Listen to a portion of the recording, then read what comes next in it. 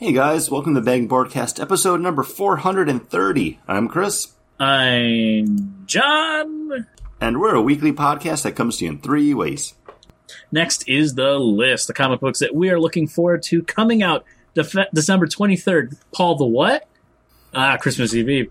And that is I was kind of hoping Paul was going to forget what he had just called it before we started recording, and he's going to be like, the 23rd.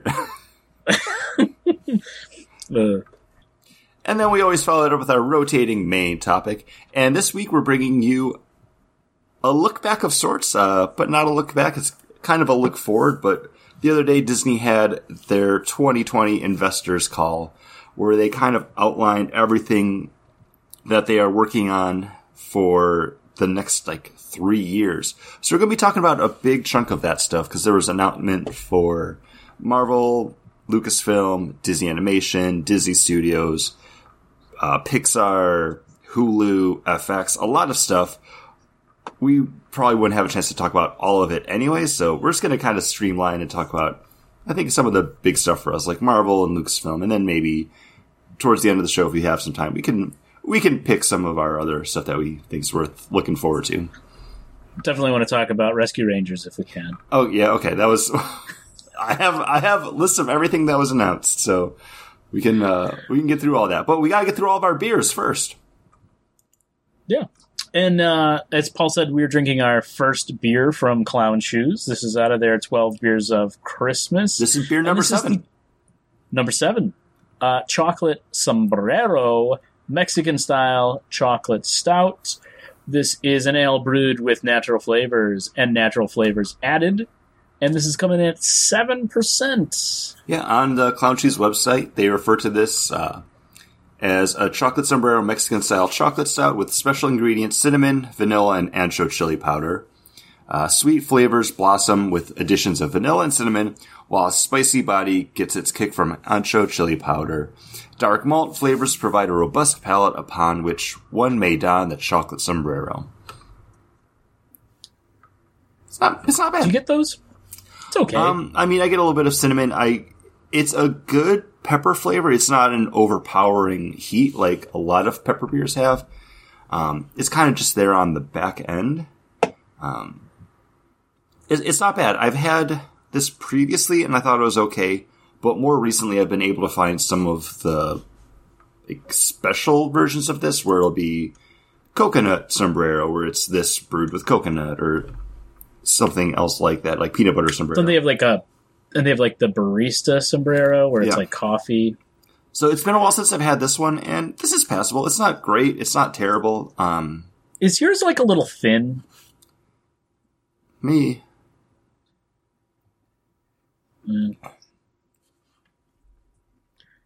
It's Chocovesa. It's light. I wouldn't say it's thin, but it's light. It's not watery. I mean, it has that linger. No, but it's not on the tongue with that kind of malt, that cinnamon there. Mouthfeel to me feels more like a brown ale than a stout. I can see that. Kind of what it's okay. I don't think it's great. I mean, Paul mentioned Chocovesa, that's one I would, knock down an old lady for. This one I would be that old lady can have it. I'm not going to knock her down. I'm enjoying it. I mean, I'm already halfway through it. It's an easy drink. I think it's definitely an easy drink. There's nothing wrong with it. There's nothing great about it. It would definitely be towards the bottom of the previous 6 we had. I would agree. But again, I can find better versions of this with other flavors added that I like a lot more. Last time I had this, I didn't actually check into it. So, oh wait, no. So it's saying this beer is actually no longer in production, but they do have a Chocolate Sombrero 2020. So maybe they reconfigured the recipe a little bit. I don't know. I'm not sure. Yeah. Well, I think this week we're actually going to go past the News Garden, past the back 40. Oh, we're going to walk into the back 40. And we're just the main topic is going to be basically the big news that happened this week. So that'll take us right over to the list, guys. Right? Yeah. Do we want to do? We do another beer next? I don't know what to do. I'm confused.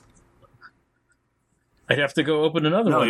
You're fine. We can do it after we get through the list. Like you said before, books for December 23rd, 2020, and this is another really light week for me. Every week this month, it's been just the books that I normally pick up that I'm going to be picking up. There's been nothing stand out that catches my attention. But this week we do have Transformers Back to the Future number 2 coming out. I saw number 1 came out a few weeks ago, passed on it, but just to have a new comic book to read for when we do the December look back, I'm going to be picking up Transformers Back to the Future number 1 from IDW Publishing. Written by Kevin Scott, art by Juan Samu. Transformers and Back to the Future. The DeLorean's an Autobot. It's one of those mashup books. They wrote it. I like both these things. I'll read it. End of thoughts. And as Chris said, it's a extremely light week. I didn't see anything that really interested me. There was a couple number 1s. I read the description for them, and I was like, I don't really think I'm going to spend my money on that. So I went back into my Comixology wish list, and Tyler Cross Volume 1 by Fabian Nuri, art by Bruno. And this is going to be a hard-boiled noir detective story, which is something that's one of my favorite kind of genres. And I'm hoping this is going to be worthwhile to check out. I don't know. I always enjoy those. You know, I kind of feel like I got a little spoiled with Black Sad, because that was such a good little noir book.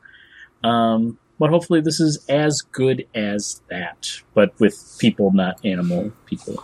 So, my only request is, if it's as good or better than Black Sad, bring it to the table. If it's not, that's your new barometer for like hard-boiled like crime fiction. Because Black Sad was actually like, really good, and I forgot about that book until you brought it up. But yeah, this is skipping over that news garden, man. Because usually we're like, oh, we don't have any news. It'll be really quick. We talk and like then an we hour. spend 45 minutes on it. And now, a dramatic reading from Taskmaster, number 1, page 3, panel 3. And that was a dramatic reading from Taskmaster, number 1, page 3, panel 3. So was it a was it a conscious choice to stay with like the old timey news voice? This is okay. It's very. I think something's wrong with my pack, because I think most of my beers are a little off. I don't know what I did with it, but this is like, I get a little bit of sweet malt. I don't get really any. I get a little bit of bitter on the back, but this beer's okay. It is a bit of a throw. I don't know if I'm just taking time to get over that chocolate sombrero. This is okay. It's nothing. It's middle of the road, malty West Coast. A little bit of bitter. They do refer to this as an amber IPA with modern hop bill that balances strong malt flavors with notes of citrus, pine, and a touch of resin. It's definitely very malt. Like I feel like mine's very malt forward. Yeah, but I do get that kind of like piney, resiny on the back. 8%. It's not bad, and it is.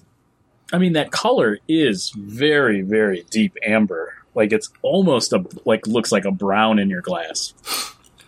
I don't mind this, but John, recently you and I had the Sierra Nevada celebration. Oh yeah, I think I would go back to that before I go back to this, because this is just a little bit too like that resin, like West Coast IPA on my tongue, that I haven't built up the callus in a while, since I haven't drank that many IPAs recently, and the ones that I have been more like juicy, like New England styles. I don't mind this though. I'm trying to think like how I want to check into it on Untappd right now.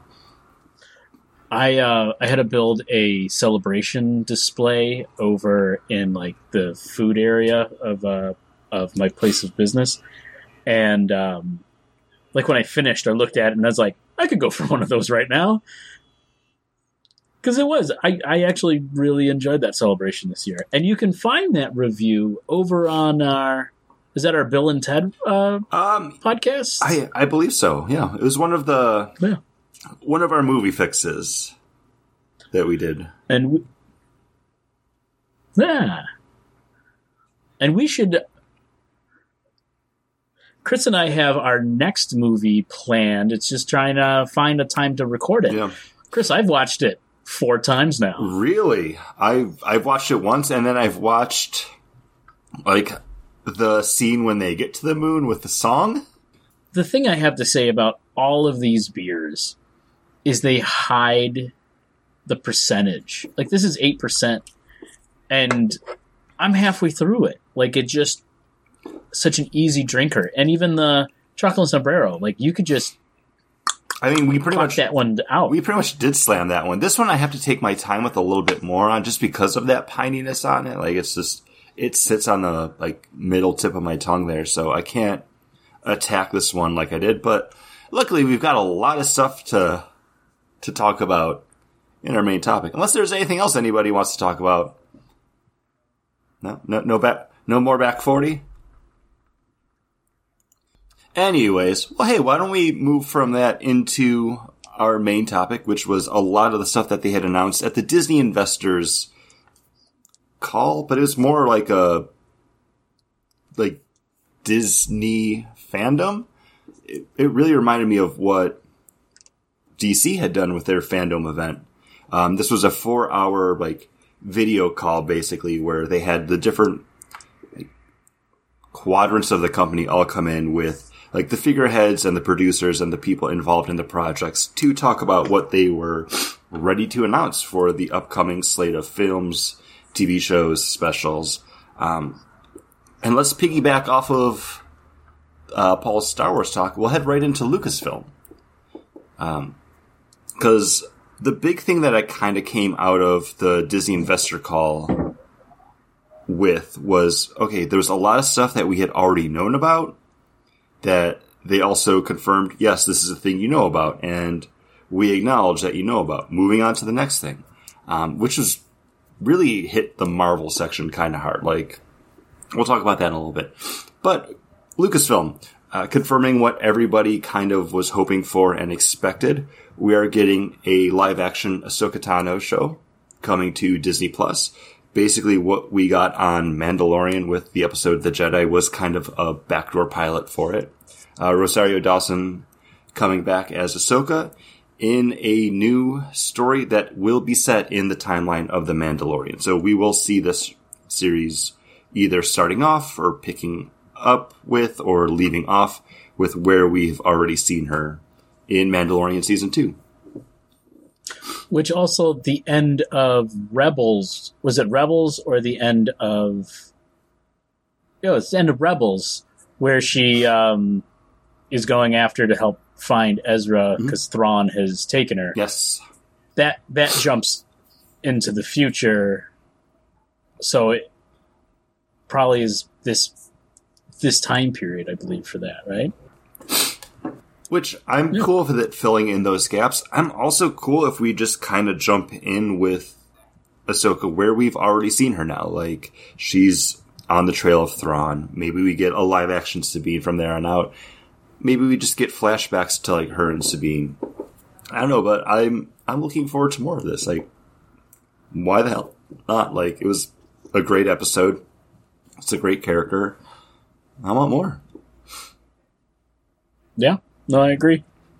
Something that people have been crying for more of for the past 20 years, though, is Ewan McGregor's Obi-Wan Kenobi. We already knew we were getting an Obi-Wan series, but announced at Fandom, the Disney Investors Call, Hayden Christensen coming back to play Anakin Skywalker / Darth Vader again. confirmed that this series will be taking place 10 years after Star Wars Episode 3. So both of them will kind of now be settled in their roles as Outcast Protector and Dark Lord of the Sith, head of the Empire. Thoughts on that? Because Hayden Christensen coming back was kind of a big call, and people had been assuming he was going to be coming back in the sequel trilogy because he hadn't been appearing at stuff like Star Wars Celebration, but they had seen him heading into like Lucasfilm territory. Can we now just assume that it was, in talks for this role since he didn't appear, or do you think it was something else? And didn't he did do one of the Jedi voices. He did his voice in the end of the movie. True. Are you looking more forward to Obi-Wan now that this has been announced, or the same amount or less? From what I heard, like, he was in the Darth Vader suit at the end of Revenge of the Sith. Mm-hmm.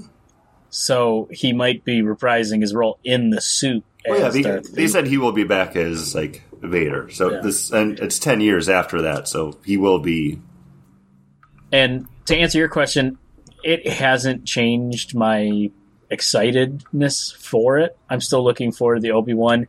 If Hayden Christensen was going to be Vader in it, cool. If not, and somebody else is going to play Vader, I'm fine with that. It's just a guy in a suit.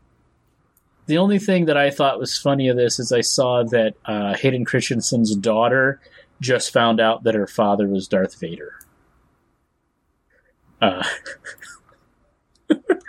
Well, see, but that's the thing. Like, it's just like, you're an actor? I'm excited for him to get the chance to step back into this role and then have somebody else handle the directing and writing of it. Because I think he's a fine actor as he is, and maybe he just wasn't being directed the right way on the prequel movies. So come on.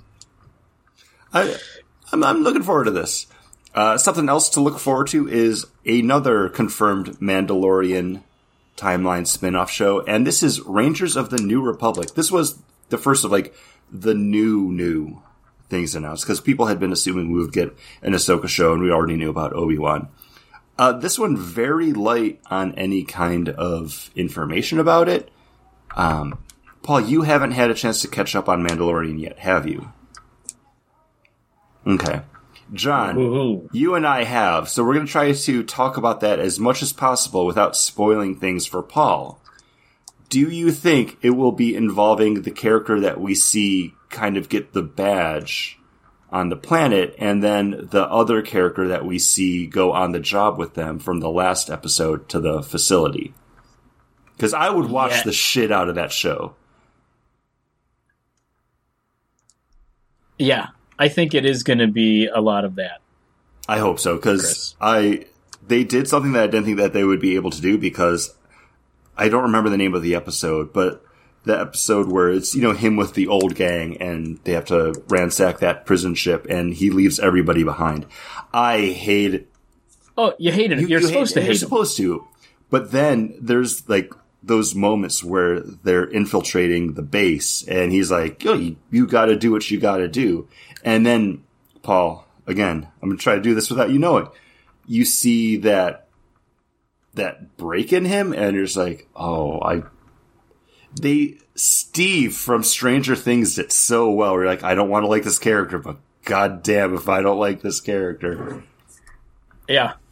No, I absolutely, Chris. I 100% agree. And that's when I talked to people about the episode after that. I was like, I mean, they did a great job, because you walk out liking him. I started liking him, I think it was probably right when he came onto screen. See, when they're on the road, I'm like, okay.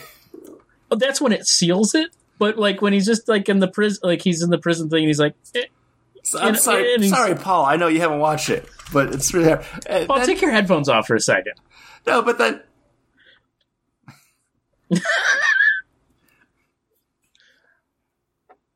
No, Paul, you know that's not going to happen. But that even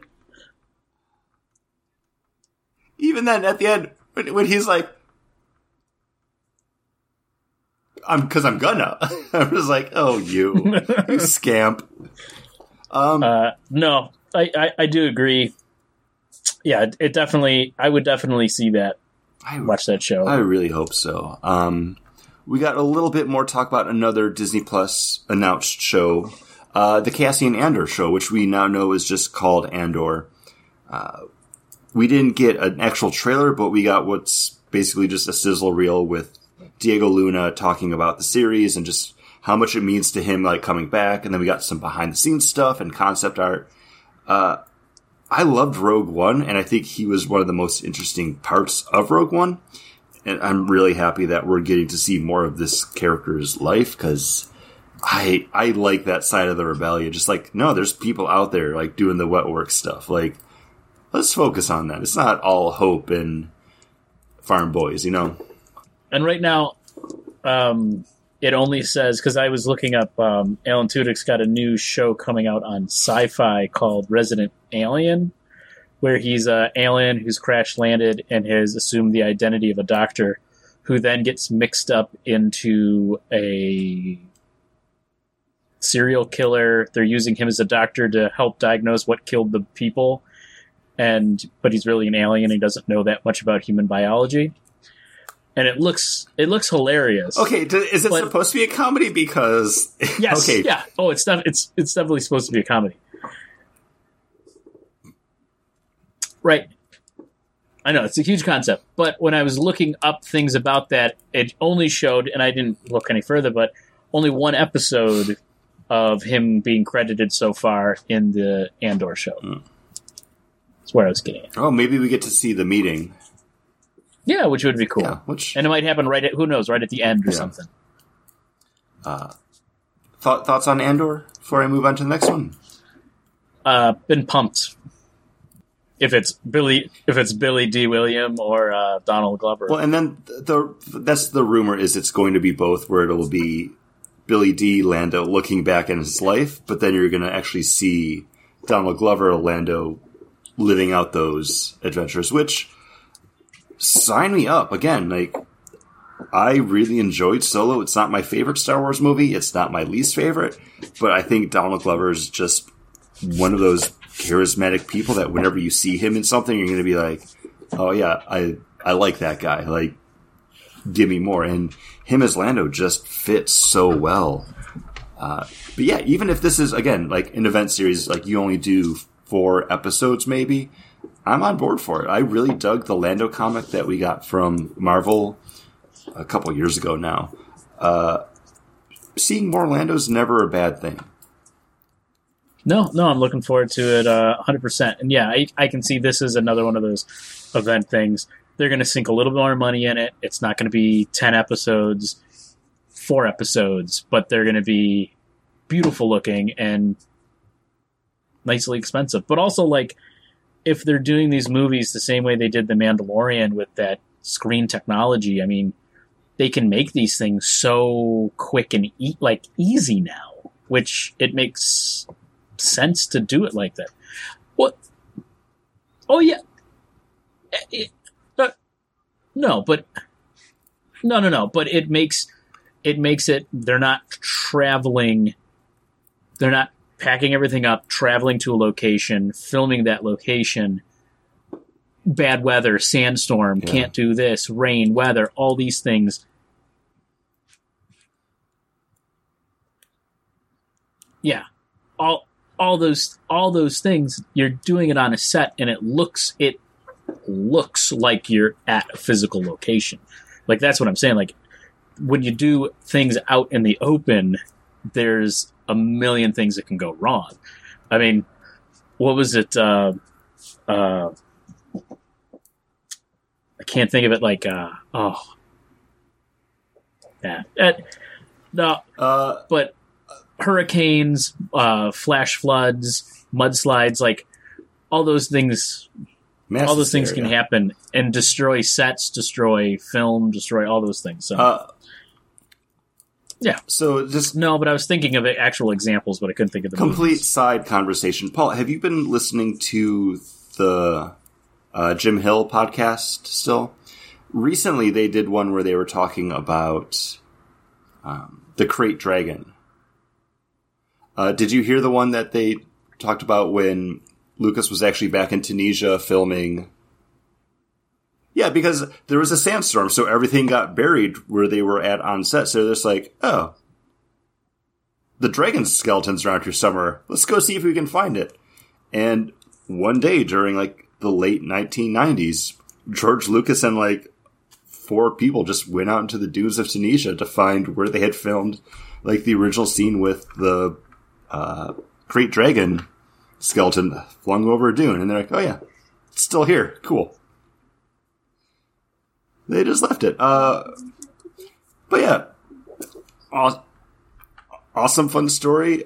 And, you know, I'm looking forward to Lando, whatever that series actually winds up being. Any more thoughts on Lando before we move into the next one? No. And I mean, I think just something quickly we can talk about, because you mentioned it, is Mandalorian Season 3. Like they mentioned, that's going to be a thing. So no surprises at all. Especially because you figure last year when we had the launch of Disney Plus and Mandalorian was already like such a big thing, Jon Favreau had put up the concept art of the Gamorrean Guard, which we wind up seeing the very first episode of Season 2. But that was confirming like, hey, Season 2 is coming. They were already working on it. Once everything shut down at the beginning of this year, they were just like, nope, this isn't going to affect us at all. We already got enough stuff shot. Like, we're good to go. And here we are now. Like, at the time of recording this, like, final episodes coming out in 2 days. I'm okay with my Star Wars having a little bit of breathing room because we will finally be getting some of those Marvel shows coming out. But, I mean, more once you throw in, like, animated series and actual movies.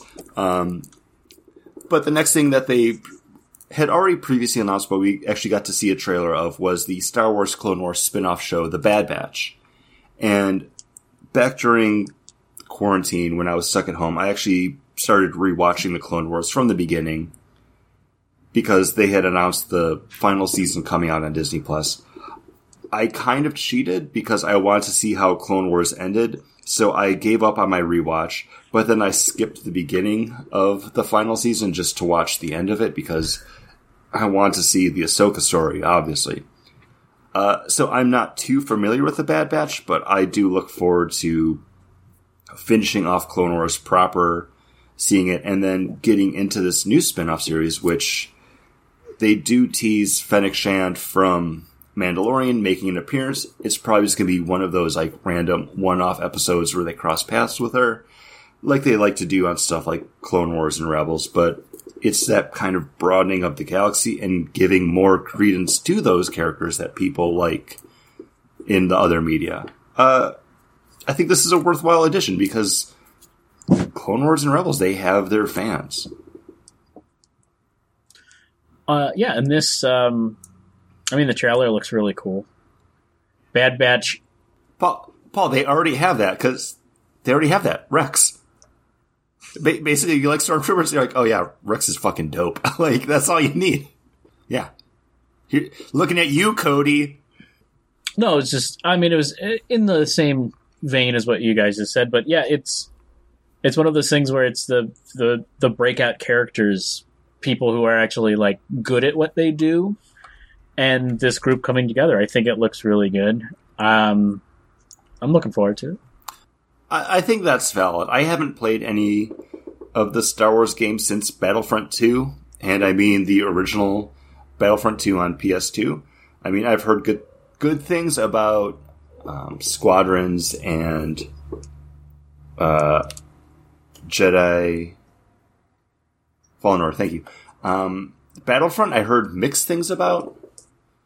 So I don't know, but I like the idea of those games existing, and who knows, maybe this new era of Star Wars media will usher in a new era of Star Wars games where that kind of pick up, like, team-based thing can exist again. Because, I mean, I would play it. I'm not opposed to it. Yeah, and it kind of makes me think of like Kelly's Heroes or like one of those the 1960 army movies where like, oh, we got the sharpshooter here, we got the guy who can blow anything up here, and like we're gonna go do a case, or we're gonna free the city. It's the 18. We'll find you. I'm just saying, if we get like a Star Wars like Bad Batch like Predator thing where they're on a planet together, like hunting an alien that's hunting them, I wouldn't be mad at that either. But we had two other animated things being announced at this too.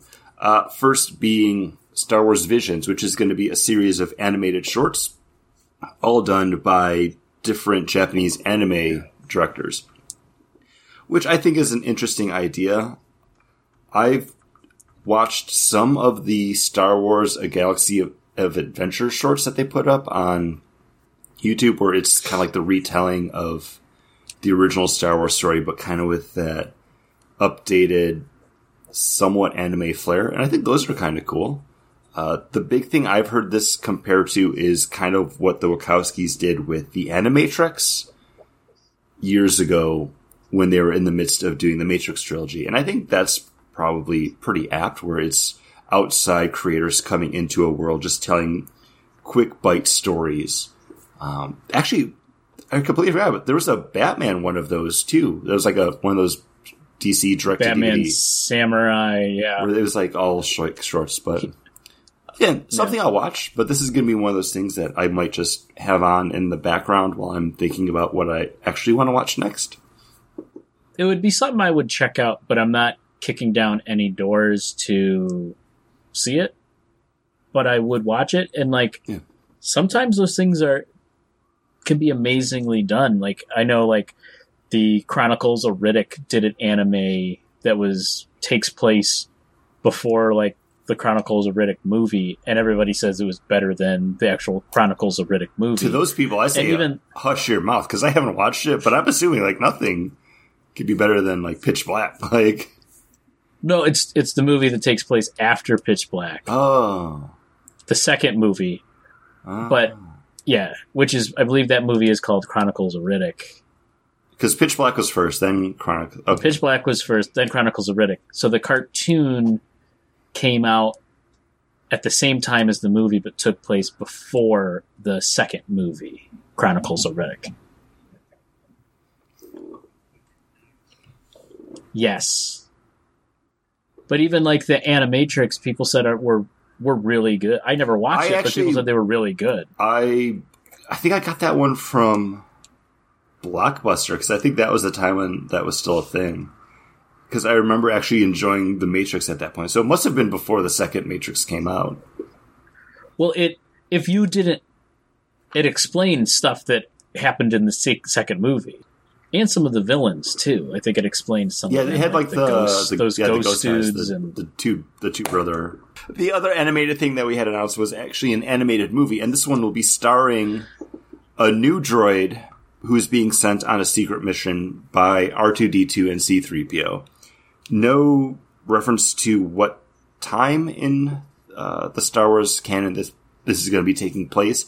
My initial thoughts were, well, could this be Dio? Are they going to try to do something with that new droid that they introduced in Rise of Skywalker? Or do you think it's going to be brand new droid, previously unseen? And if it is, why should it be the droid that I created for my birthday at Star Wars Galaxy Edge, B3NJ1, aka Benji? Well, I don't have an answer to that part of your question, Chris, but I did, in my research, find that the mission that they send him on is to get a gold color leg for C-3PO, but then he just comes back with a red arm, and it really screws everything up. We read the comic book where it turns out why he got that red arm, John. Paul? Thoughts on a droid story? No, that and Visions I put on things that I will watch, but I'm not going to be counting down the days. Like, this isn't going to be a, holy crap, a droid story's coming out this day as soon as I get home from work. Man, I can't wait. it'll be like, oh, this is something for me to watch on my next day off when I'm cleaning my apartment kind of viewing. I think this is kind of a good time to mention something that did happen. Well, we didn't do news, so we didn't really talk about this too much, where a lot of directors and producers came out recently with the announcement that everything that Warner Brothers was going to be doing is going just straight to HBO Max. And there were a lot of people that were like, no, like, this is bad. This is kind of just undercutting what we do as cinema. You're just putting it out there. Like, there's care, there's things that need to be done for people to see it how we're meant to, like, see it. I like the fact that Disney was kind of saying, like, no, like, this will be Disney Plus. Then we have things that will be in theaters still. They're not just saying, like, oh, it's all Disney Plus, baby. They still do have stuff that will be coming out in theaters. But again, worth mentioning, these are things that will be coming out 2-3 years from now, too. So hopefully by then we're in a better situation. No, I learned more about Patty Jenkins in that, like, 3 minutes than I ever knew about her previously. So I'm actually jazzed for this. Yeah, and she also said that, like, you know, her father passed away in a plane, and she's making this because she wants to make the best dogfight airplane movie you can, and this is the best way for her to do it. And you know, she's been around forever. I mean, she was one of the guiding voices for a lot of what's his name that did Titanic and T2? James Cameron. James Cameron. Patty Jenkins was his wife for a long time till he divorced her for. Mm-hmm. Yeah. Yeah. No, but she's done a lot of good movies. She's produced a lot of good movies. But most of the time, James Cameron was like, she'd help him get a movie going, and then he'd have it like released right before her movie, and it was always a little bit bigger because he's an asshole. No, just the promise of this movie kind of got me hyped because had we heard any kind of rumors or rumblings that she was going to be doing something for Star Wars, or was this kind of just? I think this was totally out of left field. But yeah, Rogue Squadron. I'm excited for this one. Like, no matter when it takes place in that Star Wars timeline, like this, I think this will be cool. I think this is going to be like my new Rogue One, kind of like top tier, like just, I don't want to say fun because Rogue One is kind of a downer, but just that great standalone movie. Like, just have it take place somewhere in the saga. You know how things begin, you know how things end, but you're just so invested in that team that you're seeing. Something that I think is going to be super rich and a treat to the senses. We're getting our first actual Sith property with the Acolyte, and this is being headed by Russian Doll creator Leslie Headland, and this is going to be focusing on the rise of the dark side during the end of the High Republic. So kind of maybe pseudo tying into the High Republic stuff that we were supposed to already be getting by now, like with the comics and the junior novels and the novels. I'll gladly pick those up because I'm really intrigued in this time of the Jedi. Like, it's so interesting, and to actually finally get like a full blown Sith story during that, we don't know too much about it besides just when it's taking place and who's heading it up. But there's already rumblings taking place that this is going to maybe focus on Darth Plagueis. We're probably not going to wind up talking about any of the Hulu or FX stuff, but they did also announce stuff like Handmaid's Tale and Always Sunny in Philadelphia coming back. Always Sunny in Philadelphia signed on for 4 more seasons, making it the longest running live action sitcom in history, which good on them, because I haven't watched it in like the past, I think 2 years. But they still got it. Like, and they have kind of grown and adapted that show. Like, going back and watching those earlier seasons, it's kind of cringy now because it's like, ooh, like they said some stuff now that you couldn't get away with, but you can see how over time they have kind of grown and adapted those characters where they're still terrible, but they're ultimately not as hateful, I guess. Yeah. Chris, if you think about it, you were dating Jess and I was dating Lisa. Jeez. When that show came out. That's crazy. Okay. That's fine. Something else we kind of touched on before, but didn't really get any more talk about was the untitled Taika Waititi Star Wars project, where it was confirmed, yes, he is working on something for Star Wars, to which he replied on his Twitter, "Oh, I'm doing Star Wars. Can't wait to ruin another franchise." Like, again, Taika Waititi just having fun with things. Whatever it is, I look forward to that one too, because he's proven himself just with stuff like Thor Ragnarok and then the episodes of Star Wars Mandalorian that he's worked on. Like, he's got it. Like, you can look at his older works like What We Do in Shadows, Hunt for the Wilder People, and think like, oh, it's quirky, it's weird. No, he can handle a big budget franchise and he can do it well. So yeah, give that boy a Star Wars. John, your top two? I think it's going to be the Cassio Andor number 1, Lando number 2, and I think maybe the Acolyte number 3. My top 3: Ahsoka Tano number 1, number 2. I think it's going to be the Acolyte, and then number 3, Rogue Squadron. It's gonna. I'm just looking forward to that. Like, just throwing it back to the scene in Revenge of the Sith when you get Palpatine talking to like Anakin, and he's just like, oh, like, you know what he's doing. Oh, let me tell you the tragedy of Darth Plagueis the Wise. Like, you see him outlining things, but it's just that subtle manipulation that I want to see someone else like falling, getting turned, and then just more destruction of the Jedi Order. I don't know. Maybe that's just what makes me happy. But we have 3 other things that they mentioned over at Lucasfilm is coming out. Again, we already knew Indiana Jones 5. This one just kicking the can further down the road. Harrison Ford coming back, and they did confirm he will be the only person playing Indy. So, confirmed. Yeah, no passing the baton. Directed by James Mangold. But yeah, outside that, we're still getting Indiana Jones number 5. Thoughts? Do we need this? Yeah, but this could be what we wanted from that 4th one. Like,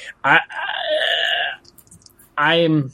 Unless they make. I think so. Unless they make this like Indiana Jones Logan, where you're just seeing a man so beaten down, just like trying to get through like the world. I don't know. War crimes. Yeah, war crimes. Stealing artifacts. Something else that had been talked about previously, but we are getting the sequel to Willow, done as a series, not necessarily a movie, done by Crazy Rich Asians director John Woo, with Warwick Davis returning. I've seen the original Willow. I don't remember any of it. John, I think you are the resident Willow fan. Yeah, I super love Willow. I enjoy it. I don't know. I've seen it probably like 20 times, if not more. But also, like, I'm interested to see, because Willow was meant to be like a trilogy, and when it wasn't successful at the theaters, I believe they came out with books that kind of took place. And what's nice is, like, the books that you follow the child that Willow is protecting in that. So in the books, you actually follow her as an adult. So, yeah. So you follow her more as an adult with Willow with her as someone who helped raise her.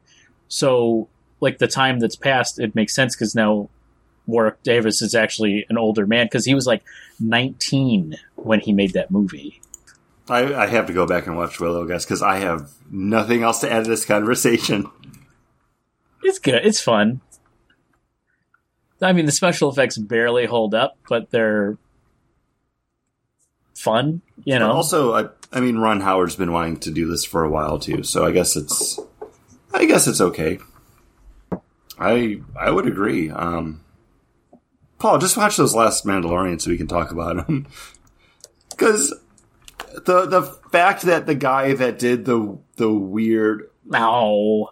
It's a downer. But the fact that the guy that did the weird Jawas eating the hairy egg episode did the last one with the base, those feel completely different. But I still really like them both. I'm planning on waking up early on Friday to watch it. I'm going to have to watch it after I get home from work. Yeah, this is actually something that I hadn't heard of before. I've never read the book, but it sounds pretty interesting. It's focused on a character who's attempting to restore magic to her culture where it's been outlawed, and it's based off of like West African folklore and mythology. I think it sounds really interesting. Again, I don't have a lot to add to this just because I've never read the books, but it's supposed to be drawing inspiration from stuff like Harry Potter, which is my jam, and then it sounds like his Dark Materials kind of things, where it's, you know, like kids like rising up, taking the power. I don't know. This could be really cool. I'm going to have to do a little bit more research because I hadn't heard of it previously, like I said. But then once I heard the announcement for it, I was like, okay, that sounds like it could be a future jam. Yeah, the only thing I'd have to worry about is Disney's track record with these. You know, the Narnia, I enjoyed them, weren't well received. Wrinkle in Time. Let me ask my friend, Mr. Tumnus, did you like it? And for those of you listening, I switched my background on the Zoom call to a shot of Mr. Tumnus talking to Lucy by the lamppost.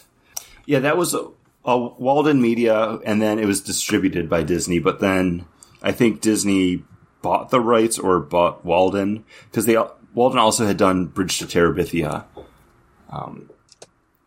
But yeah, I like the Chronicles of Narnia movies. They're not great, but I don't think they could ever be the next Harry Potter or Lord of the Rings. Like, just on their own. I know those books are classics, but they just don't stand to the same level of storytelling and fiction. Sorry, hot take. I said it. No, I would agree. I fully agree. As someone who, I don't know how many times I've read The Lion, the Witch, and the Wardrobe. But also like Wrinkle in Time, which I really enjoyed as a kid, and Paul, your wife loves. That I still haven't watched that movie. It's not great. I think the actors and the directors, the actors did as good of a job as they could, but it just was missing a spark. And it felt just a little flat.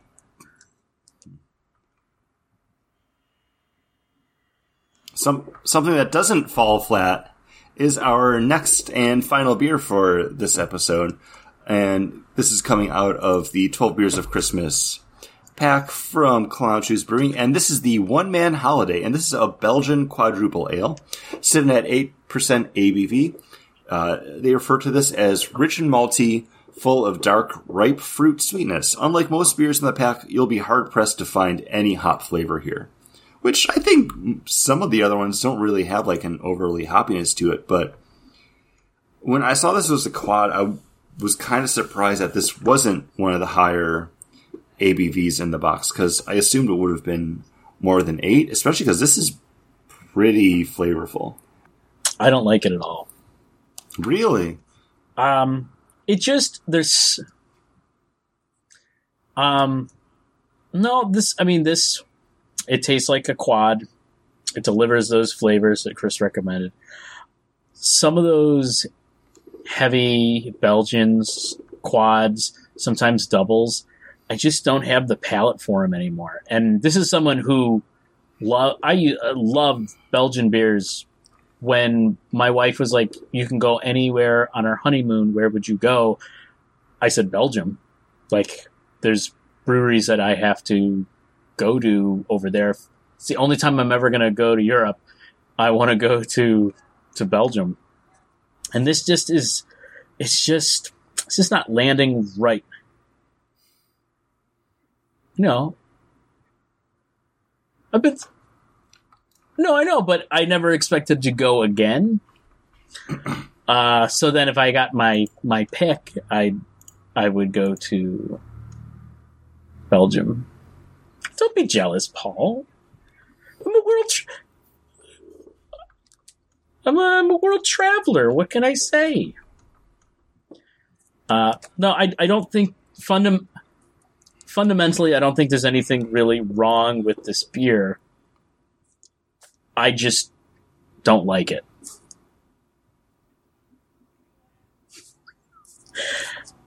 There's plenty of Belgian beers that are rated very high that people say are some of the best beers that I don't like. And it's just I don't know if I just blew my palate out or my taste buds on those because I drank a lot of them and it was my beer of choice for a long time, or I just got really, really sick off of drinking a Brother Thelonious that no Belgian beer that's deep and dark and has these flavors just sit right with me. Well, Paul, I said I really like this one. Do you really like this one too? Because this is probably my favorite out of like the three that we've done. So, power ranking quick, before we head into the next section. This one, One Man Holiday, then Eagle Clawfist, the IPA that we had second, and then Chocolate Sombrero at the back end for me. I would do Eagle Clawfist number one. I would do the Sombrero because I don't love it, but I could drink it. And then the Belgian, my number three, because I've literally only taken like 3 sips out of it. Like, I just can't do it. And yeah, you're almost done with it. And, I'm really enjoying this one. But I would say that the Belgian beer is a better constructed and fits what that beer should taste like and be like better than the Sombrero. Yeah. The Sombrero is just so middle of the road that I could drink it, where this is well done in the fact that I don't want to drink it because I don't like it. I don't like those. Thank you. There. Yeah, we did a really great that visual looked really joke. good from where I was sitting, where Paul handed the beer to the camera and then John took it away. Wow. Yeah, give me money. Money, please. If anyone was just like, can I sit in on a Skype call with you guys, we'd probably just say, yeah. Like, but you have to send us beer first, and you'll drink it with us. And we did do with Texas Wingnut, Jonathan. We did a show with him. He won our bracket. He won the bracket the previous year. And the bracket was never the same after that. I think it's because he won. I don't know. I think he won twice. But that's going to head us into our next section, which we're a comic book podcast. It's only fitting that we actually talk about the comic book movies and TV show announcements that came out of this. But that's going to head us into the Marvel Studios section of the investor call. And I don't have this set up in any kind of specific way, so if you guys want to jump in with something else that kind of caught your attention, that's cool. But the very first thing I wanted to talk about was the first thing that we'll actually be getting from Marvel Studios. We got the final trailer for WandaVision, where we got to see a little bit more of Wanda and Vision coming back. Some of the same footage we saw previously, but a little bit more expanded upon. I think this might be the current Marvel Studios thing that I'm most excited for now, because so much of this other stuff's like much further down the road. It seems like the Disney Plus stuff is actually going to be the first things that we actually wind up getting. Yeah, WandaVision, you definitely have my attention now. I mean, I've been looking forward to WandaVision, I think since, I'd say, getting close to when we first got that first trailer, and we were getting information about what the show was going to be. Because I did think it was a very interesting take on it, and we had just also read the Tom King Vision book, so it definitely feels like it's taking some elements from that. It's definitely something I'm looking forward to, especially since it's been over a year since we've gotten anything Marvel, and this is our first Marvel thing we're getting. So I'm looking forward to it in that aspect as well. But no, I think it's a really interesting concept. It's completely different from really what they've done before with the movies. And I am looking forward to it, and I am looking forward to this kicking off the rest of the TV series that we're going to get. Well, and then but it's TV series and movies, because it seems like now that everything's done in-house, Marvel's going to be handling everything. It's no longer going to be like Marvel Studios and then Marvel Television. It's basically just Marvel's doing everything. So you're not going to have that Agents of S.H.I.E.L.D. where they can reference things. It seems like stuff will much more be playing into what's happening, which is about damn time. Yeah, because I was going to be moving on to the next one, which seems to be the next Marvel piece that we'll be seeing in March, because we have an official date for The Falcon and Winter Soldier, March 15th. Finally, we get a release date for this after they've been able to come back and finish filming. And we also got a new trailer for it as well, which this was originally the one that I was most excited for, but it was really built off the fact that I enjoyed seeing these two characters interact with each other during Captain America Civil War. And I wanted more of that, our best friends with you. Now we're in contention. And I kind of like that mutual, like, why are you friends with Paul kind of thing. But you still get some glimpses of that. I just want to see more of what the actual big story for it's going to be, because now there are rumors coming out that this will be based off of some of the Captain America Truth Red, White, and Black series, where Sam's learning just the history of the Captain America program. And now he has to live with that on top of the pressure of being Captain America. And if they do go down that route, I think that's going to be a real compelling story.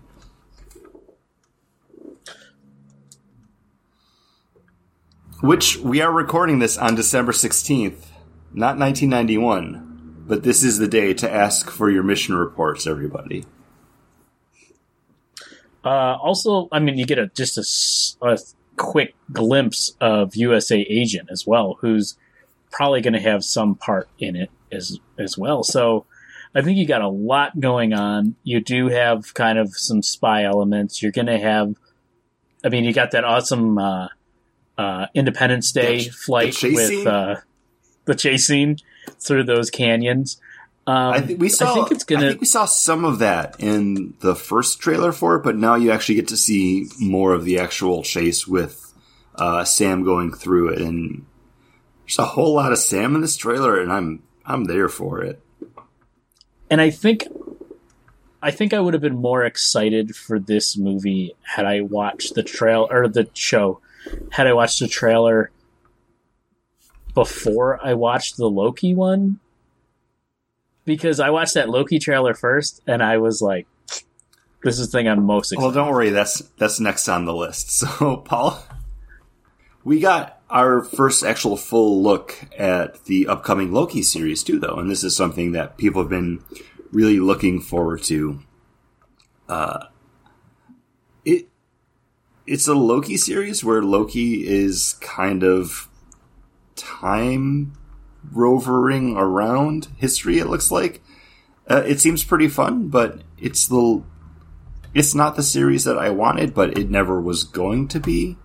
Because even when they announced everything coming out, and they're like, and a Loki series, and I was like, oh, okay. Because Falcon and Winter Soldier was always going to be like my top tier, and then Hawkeye was below that, and then WandaVision. Power rankings changed a little bit, but ultimately Loki's still on the bottom, but this does look pretty interesting. I mean, you have Loki jumping out of an airplane like D.B. Cooper.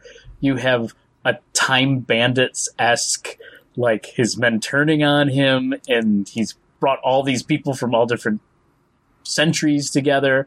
He's all ratty looking. He's imprisoned by the time, the time he's police. He's got Owen Wilson with him. Wow. I don't know. Like, this trailer, I think I was a little like you were, Chris, like, oh, this could be interesting and good. I watched this trailer and I was like, I am down. I love the look of this. I really want to see where this all goes. 100% like, yep, this is what I want right now. I don't know, because I feel like that could be the ultimate crux of the series, but we're already getting an alternate universe Loki, because it's confirmed that this is the Loki that escaped from Endgame with the Tesseract, so that's fine, like, that's cool. We kind of already knew and expected that that's where this series is going to be going. Maybe? Unless that's the out of history Tesseract, so Loki now has it, but then there's another one. That was the Endgame plot thread. Yeah, but they could have gotten that other one from, like, the SHIELD base and then put that one back where it came from. So there's, like, that other branch that's coming off of the time stream from the Ancient One now. And that could be what's ultimately leading us into the Multiverse of Madness, because, well, you didn't fix everything. Now you're getting Tom Holland and Andrew Garfield and Tobey Maguire. So, for other stuff that had previously been announced on Disney Plus, and then we got a little bit of news about, it's mostly just kind of mentionings. There's nothing like really big or earth-shattering coming out. Hawkeye, that's going to be a show. They officially confirmed Haley Steinfeld as Kate Bishop, which we already knew that because a week and a half ago, we already got set photos of her and Jeremy Renner and Pizza Dog running around, all carrying bows. So, yeah, we knew that. Any thoughts on Hawkeye? I don't know how they can make my Hawkeye, which is the Matt Fraction Hawkeye, with Jeremy Renner, with the family that he had and everything, and coming out of retirement. So I kind of want this maybe to be something that's a split universe. It's a Hawkeye that doesn't have the family. And that would explain why he has, like, I think they show him with, like, the hearing aid in, so that's a way to show it's a different Hawkeye. I don't know. But I'm interested to see this. I love seeing Kate Bishop. I love seeing Hawkeye. I love seeing Pizza Dog. Like, Chris, I mean, I think you sent a thing to the group, like, with the picture, like, this is Pizza Dog, and we talked about it. I was more excited for confirmation of Pizza Dog than actually, like, Kate Bishop, who's, I don't want to say one of my favorite, like, current Marvel Universe characters, but ever since Young Avengers from Kieran Gillen and Jamie McKelvey came out, I was like, yeah, this is just a fun, cool character. And then we got that Matt Fraction, David Aja Hawkeye book with the Hawkeyes. And I was like, yeah, like, this is a legacy character that needs to be focused on in the world, because they just play off each other so well. Yeah, and that's the thing, that you need that Hawkeye to be a little bit of a loser, and the Hawkeye with the family isn't a loser. Yeah, but you haven't been portrayed that way in 8 years of movies. Yeah, but Paul, you've always been the loser. Yeah, you're already the loser. Hawkeye isn't a loser in the movies. I don't know. They haven't schlubbed him up like the comic book universe has. But a lot of that, I think, was due to the fact that Jeremy Renner coming back to that role was like, no, I want to have stuff to do. Like, I want to be important. So, like, okay, like, we'll focus on you and your secret family and history that, you know, nobody else knew about. That was, like, the concession that they made to have him come back to it. And now, I do get what you're saying, John. Like, because, yeah, Hawkeye in MCU's fairly well put together, even though he was a little bit unhinged during Endgame, but that's also just because he thought he had lost everybody at that point and just kind of went off the deep end. Now he's got everybody back. Like, how do you break him down again to get him to that, like, oh, I'm thrown out of a window. It's okay, guys. I have an Avengers membership card. Like, I know Captain America. We're cool. Like, there's a disconnect. He does say that, how am I supposed to go back to my family, you know? But the other point is you see him go back to his family. And then it's not the schlubby, you know, Hawkeye that we have in the comic books. It's the guy that walks away from his family because he's too damaged to then take on an apprentice. Like, you need, in the comic book that Matt Fraction wrote, the thing that kept Hawkeye more on a straight and narrow was the fact that he needed to live up to some ideal that Kate Bishop had for him, that Kate Bishop thought that he was good enough to do. And how can you, as a viewer watching that, assume that he can do that as a guy who walked away from his family? The fact that he thought he lost his family and then becomes the Punisher is now someone you're going to follow again. You're going to follow him being the goofy loser. Like, I don't see a way for that to happen. And that's my problem with it. I'd rather it be another universe's Hawkeye, because you want Hawkeye to have that happy ending. If he is somebody who left his family or his family left him, it's hard to come back and follow a goofy, fun adventure with that guy. There could be a way for them to tell that story, but it's interesting, and it might be hard because they did make, again, him having that family that nobody else knew about besides Natasha, like, such a crux for the character that if they don't acknowledge it, it just seems like a disservice to that MCU character while costing the comics version of Hawkeye, because it's such a great run. I think that's collectively just like one of our favorite, like, comic books. I go back every year on my birthday and read one of those trades.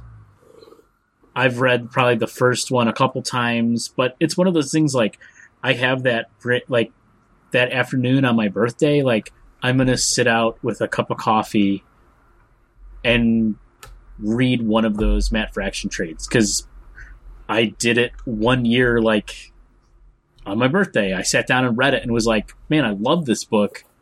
I want to do this every year. That was one of the things I was most looking forward to. So yeah, I'm going to definitely be watching this show. Much I'm going to be watching the next one that, again, had been previously announced. We got a sizzle reel for it, but not a lot of new information. But Ms. Marvel. We already knew Ms. Marvel was going to be coming to the Disney Plus Marvel Cinematic Universe. Iman Vellani appearing as Kamala Khan. But we finally get to see a little bit of footage about it, and then just the editor, Sana Ahmad, who, if you guys have watched Marvel 616 yet, I don't know. No. Like, she's basically the focus of, I think, like, the second or third episode. Awesome story. Recommend checking it out. But yeah, again, just solidification that, yes, Ms. Marvel's coming. We are taking the care at bringing this character to the masses because, she's a worthwhile addition to the Marvel Universe. And also mentioning that, yes, like she will play a role in the also further down the road Captain Marvel 2 movie, which we knew would be coming eventually, but now officially, yes, confirmed. I am looking forward to this. I think it was nice for them to tease things with that character. She's with that young gentleman. Like, you didn't see any of the power stuff. You don't know if it's Terrigen Mist or what they're going to do with it. But I'm interested to see this because I think it just really, we all enjoyed that comic book. I mean, that first two trades worth that we read, I think was really, really fantastic. And the fact that came out 4 years ago, it's been a bit, yeah. It's really, but it's still super recent. And then them to say, like, this is a character that was popular enough that people really like that we need to make a show of her. Yeah, exactly. It's another. John, that arc was 6 years ago now because it came out in 2014. Yeah. Still pretty good. No, I mean, yeah, it doesn't, pretty close when I said 4 years. It doesn't change what you said, but wow, that was. Yeah. Yeah. And I mean, she's like one of the lead characters in the Champions book. Like, she seemed like I think I read maybe the first 5 issues of the Champions book. However many you picked up, Chris. I think, it was probably about like a half dozen. But she was kind of like the heart and soul of that book. And in her own book, she was pretty much like that heart and soul of that book. Like, she just has she's a really great character. And I'm glad that they're showing her respect. I'm glad they're showing her heritage respect. And they brought in some great directors and writers and everything who are going to respect her as a character and her religion and everything else with that. I think it's going to be great. And I'm looking forward to seeing that character that I really loved come to life with an actress who seems like she can do it because she was unanimously picked, Someone else that you love that's going to be brought to life, Moon Knight. They, again, confirmed we're going to be getting a Moon Knight show. Nothing else about this. And I think just the announcement that Oscar Isaacs was cast as Mark Spector before kind of just took the wind out of this announcement. Like, if they had announced it here, that would have been what we're talking about, but we talked about it 2 weeks ago now here on the show. Yeah, we're still getting a Moon Knight show. Nothing changed. Previously, when asked about She-Hulk, Mark Ruffalo was like, oh yeah, I think it would be great to be a part of that. He will be in it. And I just think now, like, having Tim Roth as Abomination, okay, yes, that does tie it more into the Marvel Cinematic Universe and the franchise. I just don't want this to be too much She-Hulk smash. I want a good balance of that courtroom Jen Walters that we got from the Dan Slott books alongside, like, the She-Hulk smash. And something else that will be happening, we kind of knew about this before. We were getting a Nick Fury series over on Disney+. But now we know it's actually going to be Nick Fury and Ben Mendelsohn, Skrull Bros teaming up. Secret Invasion, which I think could be a fun story. We don't know too many of the details, but if this is, Nick Fury and Talos kind of teaming up to figure out what happened to those other Skrulls that kind of disappeared during Captain Marvel and like how they've infiltrated society. This could be a fun sci-fi spy thriller. I don't know. Now that I know it's Secret Invasion and not just like a Nick Fury show, I think I'm a little bit more excited about this than I was previously, just knowing that, oh yeah, Sam Jackson's coming back. Nick Fury, Disney+. I don't think you're going to have half the Marvel universe is actually Skrulls. But the fact that they have Talos coming back with Ben Mendelsohn, like, it will be... it's going to be like the main point, I think. Yeah. Those characters played well off of each other. Mendelsohn is a phenomenal actor. My question is this current universe or is this pre-Marvel universe, Nick Fury, director of S.H.I.E.L.D.? And it's like Talos being like, I had some agents in the field, but I don't know, they just disappeared. And then Nick like, really, you're going to make me have to get back into this? Okay. I think I'm pretty amped for this one. I'm interested to see how it plays out. I think it'll be a lot of fun. It's definitely one that I don't think there was a Disney Plus Marvel show that I wasn't like, yeah. Like, I'm a Moon Knight fan. I'm looking forward to that. All I got was Moon Knight. Same thing with Blade. They went like, Blade's still on the books.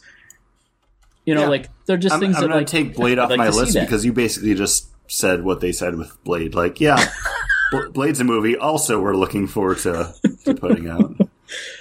But the fact that they framed the investor call as, like, a fandom event where it's like, no, like, there's production value to this. Like, we have presentations put together. Here's the sizzle reel. Like, that's more for the fans who are watching it and discussing it, talking about it, recording the whole, like, 2-hour podcast about it. Like, they knew what they were doing. What they should have done is film all the fans reacting to everything they were announcing and then show that to the investors so they could go, oh, lick, lick, lick. Money, money, money, money, money, money. How much stock do you think you have to be invited to that? A lot? Really? Just one? But the thing is, like, with Disney's investor calls, they've always been available for anybody to watch or listen to.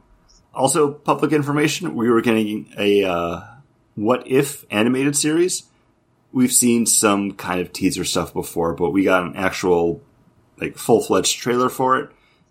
A lot of the same footage, not confirming anything that we didn't already know, but this looks really slick. I really like the animation form that they're using for it, like that kind of cel-shaded, like, proto-realistic. What was that movie?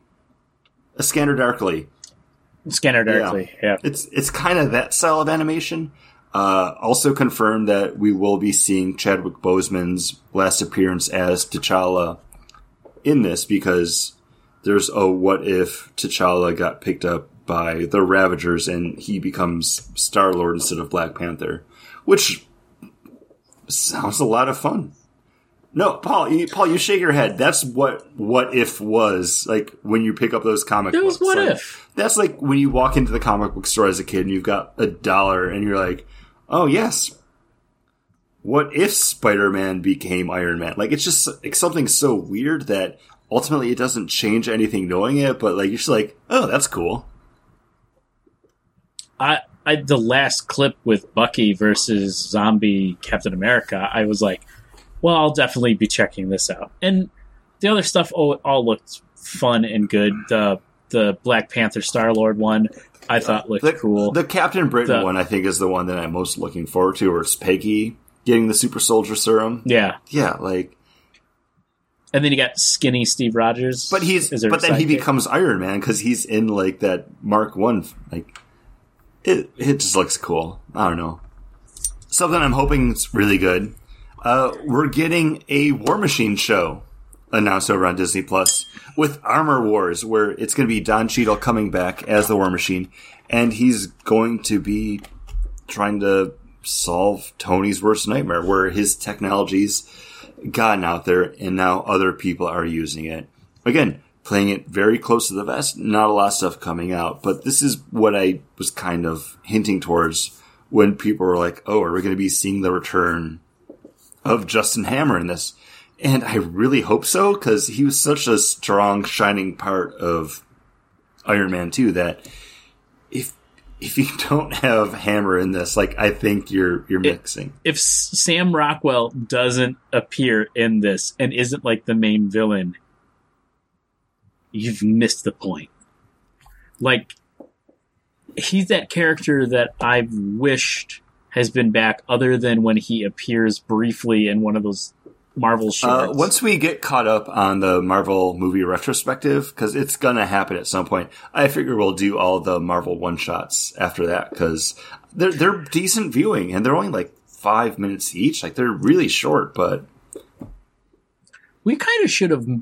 Because a lot of them came out on the DVDs and stuff. We kind of should have done them with the movies as a whole. Those episodes get long as they are, so I'm okay with doing those separate.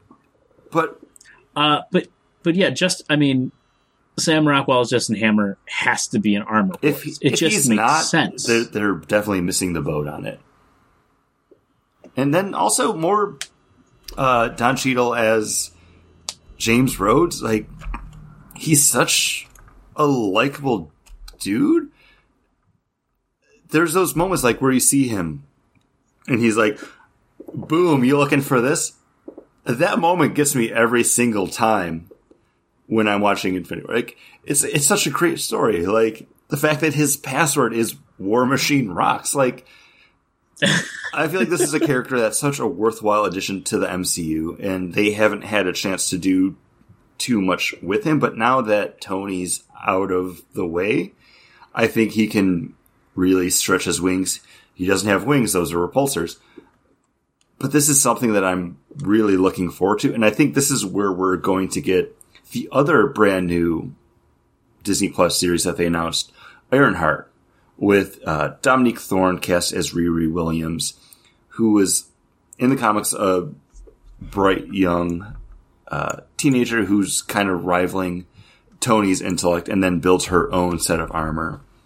If they're able to tie that in, which I think they'll probably do what Lucasfilm did with Ahsoka Tano and The Mandalorian, like have it be that backdoor pilot. You know, hook them when they're young. Like, get people in because they want to watch that War Machine show, and then they're like, oh, like, this Ironheart could be cool too. Like, sell it to people, because I'd watch them both anyways, but you know what? Armor Wars, yeah. Day one. I'm there. Yeah, I don't think I've read a single Ironheart comic book. In our defense, I'll say we're not Iron Man fans, though. And she kind of spins out of that universe. Yeah. It's definitely something I'm interested in. It's absolutely something I would check out. But yeah, it's just not... Again, other than Robert Downey Jr., like, he's the only reason I've ever enjoyed an Iron Man property or Iron Man in the movies. And I don't think any other actor could make me like Iron Man, but he still didn't make me like him enough to read Iron Man comic books. So, closing out the Disney Plus stuff, we have two things. We're going to be getting a series of I Am Groot short films, and then also the Guardians of the Galaxy holiday special, both being done by James Gunn. And I have a feeling that these are things that he'll be working on alongside the already confirmed and kind of pseudo-announced Guardians of the Galaxy Volume 3, alongside the Epcot Guardians of the Galaxy Cosmic Rewind coaster. I think this is just going to be like one of those side days on set where they're like, okay, hey, we're going to do this. There's going to be musical guests. We're going to get some sort of like flashback where Yondu can have sent a message out to Quill, and he's going to get it like 4 years too late, just sealing that their family sell the season. I really like Guardians of the Galaxy. I'm just trying to scroll through our show notes quick. Oh, I already closed it. Crap. I think all of those are kind of the upper part of our like combined lists. I think. Yeah. I think the first one, Chris, are in both of our top 5, with like top 8 is 2. Okay. Yeah. If I remember correctly, from what I heard, from what I read, they're going to be filming the Christmas special at the same time that they're filming 3, and I think he pitched it as like No, the 70s Star Wars holiday special, like, that's what I want to make. Like, it'd be amazing, it'd be great, it makes so much sense. We should do that. And I think Kevin Feige was like, yeah, roll with it. Like, what? Why not? Just working through the actual Marvel Cinematic Universe movie stuff that we have now. Black Widow, still a movie that will be coming out at some point. They did confirm that it will not be bypassing theaters and coming to Disney Plus. It will be released in theaters. They've already pushed that down the road. It's going to be the summer movie for 2020. That's fine. I wasn't expecting anything else about this movie to come out because they've kind of already teased as much as they could. I think with all the backlash that they've done that's come out from the Warner Brothers one, from people who made the movies. I mean, the guy who made Dune said, well, good luck ever getting a sequel because they just killed the franchise by putting it on HBO Max. Like, I think Christopher Nolan was like, no, like, Warner Brothers used to be a place that you could go to take your movies and have them be what you want it to be, and now they're just shoveling stuff off to, like, the worst streaming service. That he was like, no, I'm done. And then even James Gunn was like, no, like, they didn't discuss this with me at all, and now all my stuff's just coming out through HBO. I never wanted that or meant for it to be done that way. But a lot of those deals, like, to go back to what happened with Wonder Woman, like, they made that movie and they were getting ready to put it out, and then the situation changed. So many of these movies, they kind of paused while they were making it, and now Warner Brothers just be like, well, no, we're putting it out this way instead. And so much of that's not done with the contracts that people signed and the deals that they cut, that now it's like, whoa, like, you never said you were putting this out this way. And I think the only people who discussed and approved of this was Patty Jenkins and Gal Gadot. And they said, yeah, to film an extra scene. But and Patty Jenkins came out to say, like, I don't approve of what they did with other people's movies, but we talked about it and we said, it's better for this to come out to help people through this time, especially when we're releasing it, that people can have this fun movie at the holiday season to uplift them and be something joyous at this time, that they get to see their Wonder Woman movie. And it's getting great reviews. So yeah, like, everybody wants to see, everyone's going to want to see it. We chose to do that, but these other people who did not have that discussion with them, it's not right. And also, Marvel, everything's gotten pushed back. So they just push their calendar back. You know, like, it doesn't hurt them. The movie's filmed. It's ready to go. It can release in the summer when people are going to be possibly vaccinated and able to go to the movies. You know, like, it's still going to be tough, but that release date makes sense. Raya and the Last Dragon. We do have something of a precedent, though, with a Pixar movie, because we did have Disney Pixar's Onward come out back in March, because that movie was released for a week, and then the world shut down. And then it was available over on Disney Plus, and that was the last movie I've gone to see in movie theaters, and it's going on a year since I've been to a movie theater. And that's weird as someone who, I'm not a cinephile, but I like going to the movies, you know? And it's just crazy that there's stuff coming out that I would have gone to see. Just couldn't, though.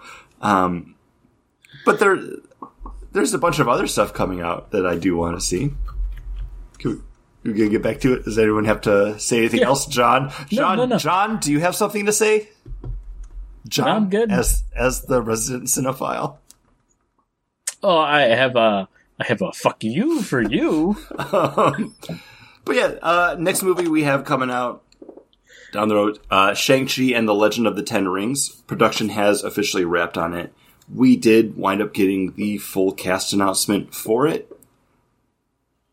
since this isn't a franchise or book that I actually follow, I don't know any of those characters outside of Shang-Chi. I do respect the fact that they did go with like all native Chinese actors to portray these roles, but Shang-Chi #1 was the first Shang-Chi book I've read in probably 30 years, since I got a random Shang-Chi book in one of those like multi-packs that you buy for $5 that has like 20 comics in it.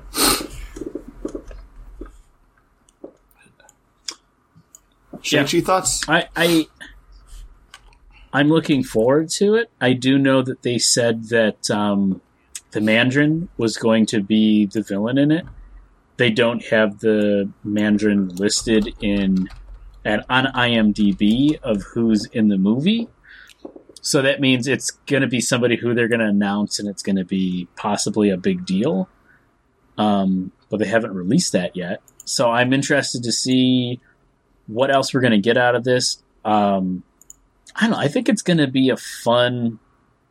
it's going to be a fun action karate movie. Yeah. Like, that's all I can hope for, and that's all I want out of it. Much like our previous beers with the 12 Beers of Christmas from Clown Shoes, they're showcasing how they can do different things, and I look forward to Shang-Chi being that for the MCU.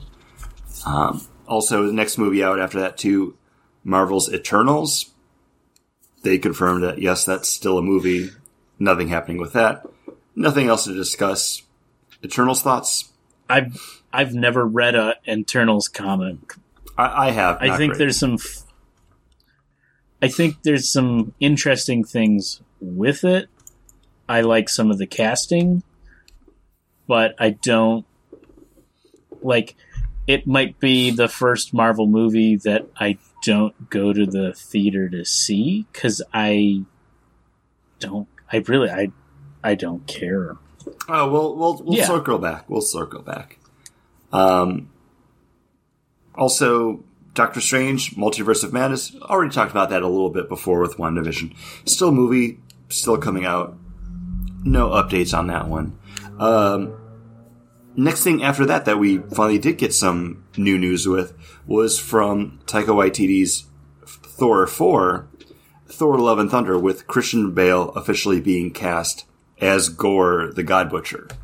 Do you think he's going to Christian Bale it and like he's going to gain all the weight first and like bulk up and then like kill Thor, and that's how we get Jane Foster, and then he's going to like lose it all to go back and play like scrawny Gore? I hope so.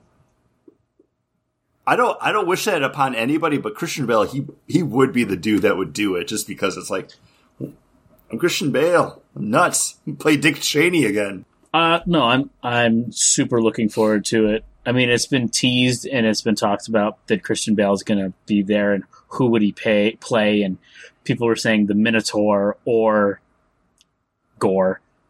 You know, like yeah. And honestly, I've never read a Thor comic or enjoyed a Thor comic till that God Butcher book that Steve Rosenberg recommended us to read. And we read it for a trade and policy, and all of us were like, well, that's the best Thor book we've ever had read. And Paul, you and I have continued on being Thor fans because of that. And a lot of it has to do with Jason Aaron. I mean, I think he's done more to that Thor character than anyone else has done. Christian Bale's going to play Thor 2, and he's just going to lose all the weight. You heard it here first. I think it might be a tease, and Gore kills Chris Hemsworth Thor, and that's why Jane Foster gets the hammer. Like, it could be that passing the torch kind of a thing. And maybe you get Beta Ray Bill. Maybe you get the frog Thor. Like, who knows what can come out of this? It's Taika Waititi, and you got to know that it's going to be fun. There's going to be action, and there's probably going to be some heart, and can get pretty gruely. I think you could see that just as kind of like one of those like fan payoff moments. I'm looking forward to this, though. I think it's going to be great. Paul, I think both of you owe me a tilt bet. Next time I'm in Buffalo, put it in the books. They don't make tilt anymore, but we'll find some other like sugarized, like high gravity malt liquor to drink. Next two I'll talk about are things that we had already expected coming out. Captain Marvel 2, we knew this was happening. We already talked about it a little bit with Miss Marvel. Black Panther 2, again, we knew this was going to be happening. They did confirm that Chadwick Boseman's role as T'Challa will not be recast, so leading a little bit more into the fact that we'll be either getting someone new as Black Panther or just like Shuri kind of taking on the mantle somehow through story. Not earth-shattering. Like, I don't want them to. I don't think they should. So this is fine with me. But the two new movies that we did have officially announced, both of them kind of tie in together in a weird pseudo way I will circle back to. Ant-Man and the Wasp, Quantumania, directed by Peyton Reed, coming back for his third Ant-Man film. Cassie Lang coming back, like you had said before, recast in the role, someone different from who we had originally in Endgame. It's okay, but also confirming we will be getting Kang the Conqueror appearing as kind of the antagonist in it. I don't have his name written down, but the dude from Lovecraft Country, Lee Majors. I've heard great things about it. Haven't watched it, though. Yeah, I mentioned that a couple of weeks ago. That he was cast as that. Again, sign me up. Another thing I'm looking forward to, I really dig the Ant-Man movies. They might not place highly on my list of favorites from the Great Marvel Movie Retrospective, but I do think these are great, fun palate cleansers and have their own space in the universe. I'm not mad about this one, guys. Yeah. I really like Jonathan Majors, too. I've been watching... That's Lee Majors is a $6 million man. Lee Majors. Yeah. You said that before. I wasn't paying attention. Yeah.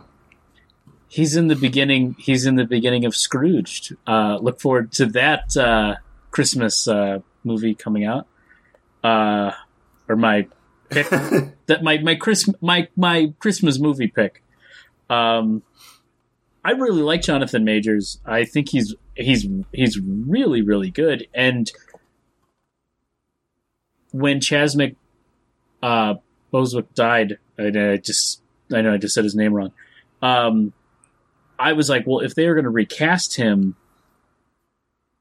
I would have picked Jonathan Majors for it, because he just could play that character in Lovecraft County. He is a flawed hero. He is somebody who really wants to do the right thing. He'll do the right thing, but he does have his own baggage with why he's doing the right thing. And going to recast him, I would say that's the man to do it.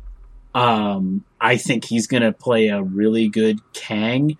I think he's going to play somebody who's going to come off fairly likable, who might seem like he's the hero, but in the end be the villain and could be as vicious and bad as you want your bad guy to be. Like, I think he's somebody who also they're planning on having as a villain throughout some other movies too. Like, you're introducing Kang, he can be Iron Lad, he can be that Egyptian. Is an Egyptian bad guy. Like, there's endless possibilities for him, and I'm looking forward to it. I think it's going to be. I think I'm looking forward to that a lot more than I thought it would be. And then the next one that we had announced for a while now, ever since he started doing the Ant-Man films, people are like, you know what, Peyton Reed should handle Fantastic Four, because he gets that kind of family dynamic. He gets the weird, creepy, out there science stuff. But we did officially get Fantastic Four announced over at Marvel, now that the rights are back there, being directed by John Watts, who did Spider-Man Homecoming, which you heard us talk about in the Great Marvel Movie Retrospective back in episode number 429 last week. Paul, this is one that I'm excited to talk to you about, because you do not like Spider-Man, so you did not like Spider-Man Homecoming. It is officially like the third from the bottom on your list, right above Thor and Incredible Hulk. Are you excited for him to be doing Fantastic Four? I'll say, Paul, the only thing you might have ever seen him direct would have been the Onion News Network, because Clown and Cop Car are totally not up your alley, so you never would have seen those. But are both very interesting, and Cop Car, I think, is actually a really good movie. It's a good movie. You're thinking about the Jimmy Fallon Taxi with Queen Latifah. You are never not thinking about Jimmy Fallon. Paul, your favorite movie was... Oh, what was the movie with him? I threw it like a fever pitch. Is that a thing? I've been to a baseball game. Never watched one. I don't know.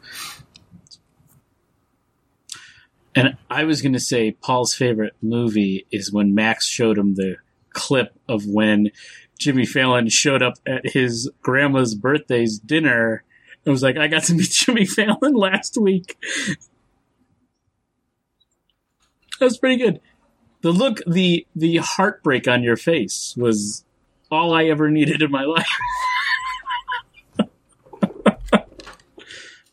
But anyways, speaking about Christmas, we are doing our holiday watch list every single day leading up to Christmas, each recording a special just look into our holiday watch list. If you haven't checked those out, do them. They're just short, fun little episodes. They're kind of one-on-one, just us talking about what we watch every holiday season. We're like a third of the way through it at this point. The rest of them will be there shortly. They're all scheduled. Not mine. I have to record my last two still. Spoilers. I did all my homework. I did them all in one night. Boom. Boom. Pounded them out. I'm not as resilient as you. I can't. Make sure you rate and review us. If you have something that you watch every year, let us know. Email us, beggingboardcast@gmail.com. Let us know what's on your holiday wish list. Just comment on any of our social media stuff, because there's a lot of good things that we kind of left on the table there. So there's enough there to do like more next year if we want to. And as always, just don't be a dick.